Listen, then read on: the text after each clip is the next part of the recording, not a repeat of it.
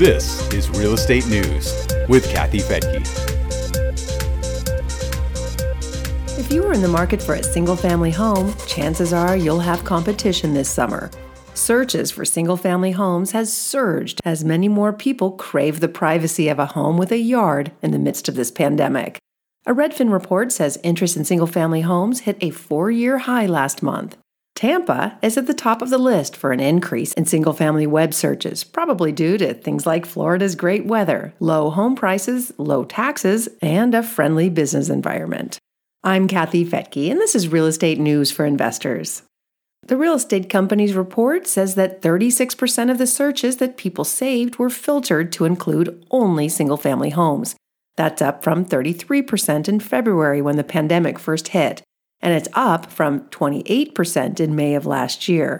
Redfin economist Taylor Marr says one of the biggest benefits of living in a condo or an apartment is sharing the cost of rooftops, pools, and gyms. But many of these communal amenities have been roped off due to the pandemic. He says people who were previously willing to share space with strangers in exchange for a nice view and a quick commute now want their own yards and home offices. And more people are realizing a work-from-home dream because of the outbreak. The percent of saved searches for single-family homes in the Tampa area rose to 44% during the month of May. That's up about 10 percentage points from February. Las Vegas, Boston, Seattle, and San Jose were right behind Tampa, with about a 6% increase from February. The national uptick is only about 2.8%. Tampa is interesting because it's attractive for both home buyers and investors looking to buy single-family rentals. Atlanta was also above the national average for a higher-than-average interest in single-family homes, and another great place for investors. The report on single-family home sales and another report on home buying demand in general show that the housing market took off like a shot at the beginning of June. Redfin says that during the first week of June, demand was 25% higher than it was before the pandemic. It says homes are flying off the shelves right now. Inventory is still a problem, but the report says that sellers were more active last week with more homes entering the market. Sellers have been reluctant to put their homes on the market for fear of bringing COVID-19 into their homes when potential buyers come to visit. So there's still an offset with more buyers willing to tour than sellers willing to open their doors, especially if they live in the home. New listings are down 15% from last year, but the numbers are slowly improving. In mid-May, listings were down 11% year over year, but they were only down 9% at the beginning of June. The tight supply of homes is creating somewhat of a buyer frenzy as people emerge from their quarantines.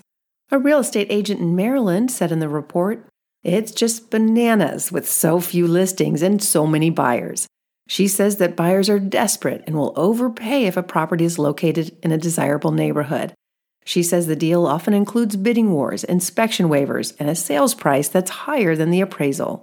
If the home is priced to market value, they're gone in just days. Many sellers are accepting offers within 14 days of a listing.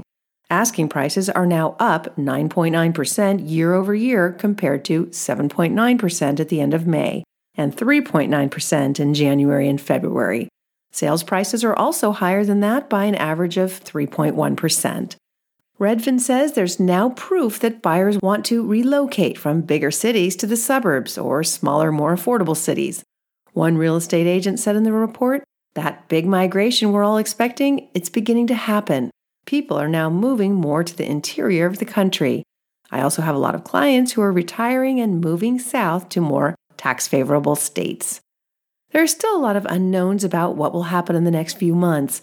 Some homeowners and renters may relocate with an eye toward single-family homes in outlying areas. Some renters may become home buyers, although with unemployment numbers as high as they are, many won't be able to buy a home and will be forced to rent.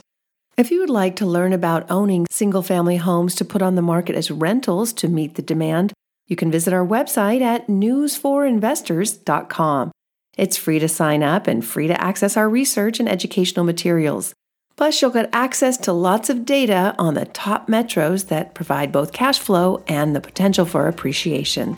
You'll find a list of property managers and rental property providers recommended by Real Wealth's network of over 50,000 members. Again, that's newsforinvestors.com.